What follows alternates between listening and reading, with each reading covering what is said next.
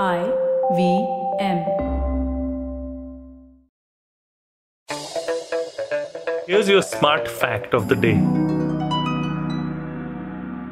Imagine having a designation called Senior Maverick. Well, Kevin Kelly had that back in 2008, and he is the proponent of something called 1,000 True Fans. So you can have an unspectacular but fruitful career if you have 1,000 true fans who are willing to pay you a certain amount of money to make sure that you can continue doing your work. That's the 1,000 True Fans theory, done by Wired Magazine's senior maverick, Kevin Kelly.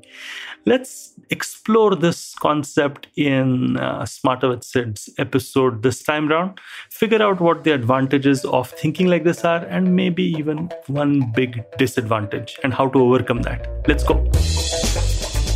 Now, on Smarter with Sid, what we try to do is figure out a new concept or theory that might help us, or at least some of us, actually improve something in life. And one of the theories or concepts that I came across, which was quite intriguing, shout out to Professor Ashish Kulkarni for showing it to me.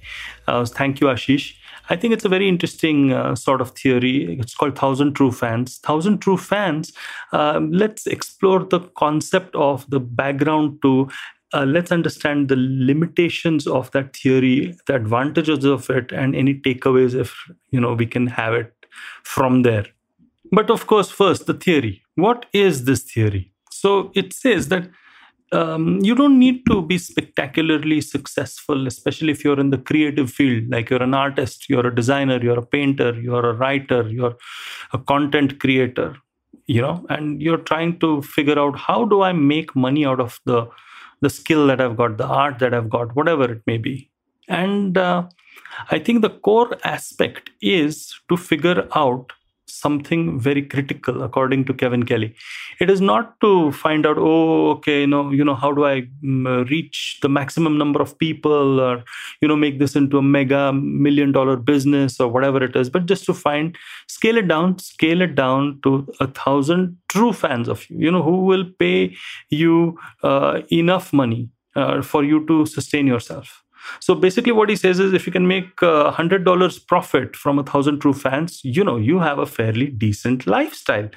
And, so the theory goes. Now, there are detractors of this theory. They have pointed out certain issues with it. So let's look at those issues while, we are discussing the theory. The first thing is, the $100,000 amount is the gross income and doesn't take expenses into account. So, for any creative endeavor, expenses can be substantial, and we are going to get a little bit more into the weeds with this one specific kind of expense. Second is, even if you reach the magic 1,000 fan number, doesn't mean that you will, each will spend $100 on you, right? So some fans might spend 500, some fans might spend only $20, whatever it may be, right? So maybe on an average, he's looking at it, but it also depends upon your output. So there are many factors involved. And the good bit is, it's quite likely that, the advantages is that it's quite likely that you don't require only one country. So I'm talking in dollars. So if you were in the US and you were doing the stuff in dollars, you don't need the US only. You can go to India, you can go to the UK, you can go wherever the fans may be. So if you're a major death metal, rock artist in the making, you can create your music and you can sell it across the world and get paid. But of course, this does involve, all the international laws and taxes and shipping and whatever it may be, right? Also, you can expect some fans not to stay your fans. They might evolve beyond your art. They might not like you anymore, whatever. But hopefully, some new people might come in and actually be with you. And like your art. So there might be some churn, but that churn might be taken care of. Now, also, there's competition. Even if you may be in what they call the long tail, C.K. Prahlad's long tail, right?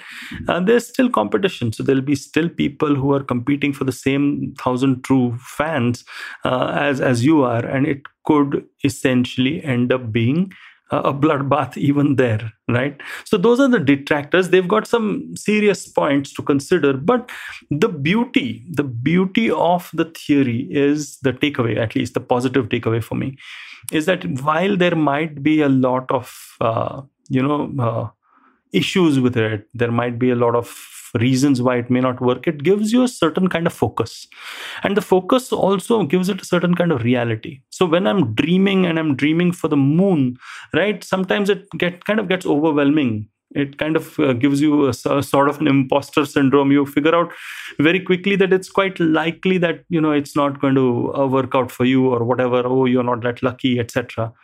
Or it's just not possible, and you may get dismayed by the failure. But 1,000 True Fans allows you to focus on exactly that. It becomes a very clear metric. Now, it could be 2,000 if you're a co-partner. If you have a co-partner, it could be 300 if you're selling it at whatever you're selling at more. But to have a number which is very manageable and which is very understandable, very real, very visceral, is something that can actually make a difference to whether you succeed in it or not. And I think that's the beauty of Kevin Kelly's theory. But unfortunately, it perhaps is still a theory.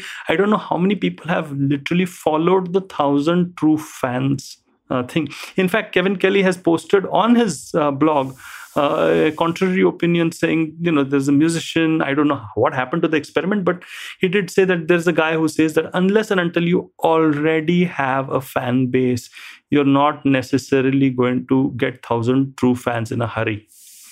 And while it's very brave and good of Kevin Kelly to put out the counter argument over there, it still is the core problem. What is the core problem to my mind? The core problem is, how do you get to 1,000 True Fans as quickly as possible and in a way that helps them to be with you, retain them? So retention as well as acquisition still are critical questions, even if you reduce the numbers to 1,000 True Fans. Because if let's assume 1,000 for the time being, and if let's assume that you're trying to get those, in order to get those, you will need to do some major level marketing, which means that if you are really lucky and have a fantastic conversion rate, maybe 10,000 people who follow you on social media, out of which 10% of them are your 1,000 True Fans, that's still quite a big conversion rate, isn't it? And how are you going to get 10,000 people on social media? Well, that requires some level of marketing. Now, you might argue that, okay, I'll do it, I'll build it organically, but organic buildup of fans does require its own time. So if you're a struggling artist, my takeaway is, if you're a struggling artist, creator of any sort, I think you should stick to your day job till the time that you reach that number of 1,000 True Fans, potentially people who can convert your life from being a corporate slave, perhaps, to somebody who is in the gig economy. Now, you might say, no, I don't want to do that. I want to give it my full attention and I want to do this. But then you make sure that you understand that you're not going to be a profitable creator of any note unless and until you have those 1,000 True Fans. And that's going to take some time. So better have that sustainability. Now, when we are looking at sustainability and all of that, you need to then figure out, okay, what's my budget going to be like? How am I going to be creative when I'm still, maybe starving and the rest of it? There are some people who have done that beautifully, and that tribe is all the influencers out there. One of the most famous ones that I can think of is Baba Ramdev and Patanjali. Now, he's a celeb of sorts, and I'm not getting into the politics or whether I like him as a person, but he did build his fan base and much more than 1,000 True Fans before he started monetizing it in a serious way with Patanjali products, right? So maybe what you should do is also build your fan base, understand that it's going to take some time, and that's the takeaway for you as a creator. Whether you want to remain employed or not is your call, but my suggestion, my recommendation would be to have a sustainable source of income till the time that you actually have that base. Now, where do you have that base? How do you have that base? It is something that you can't really figure out unless and until you try it. So there is some amount of risk involved, but till the time that risk is played out, 1,000 True Fans remains a good model to consider to plan out your stuff.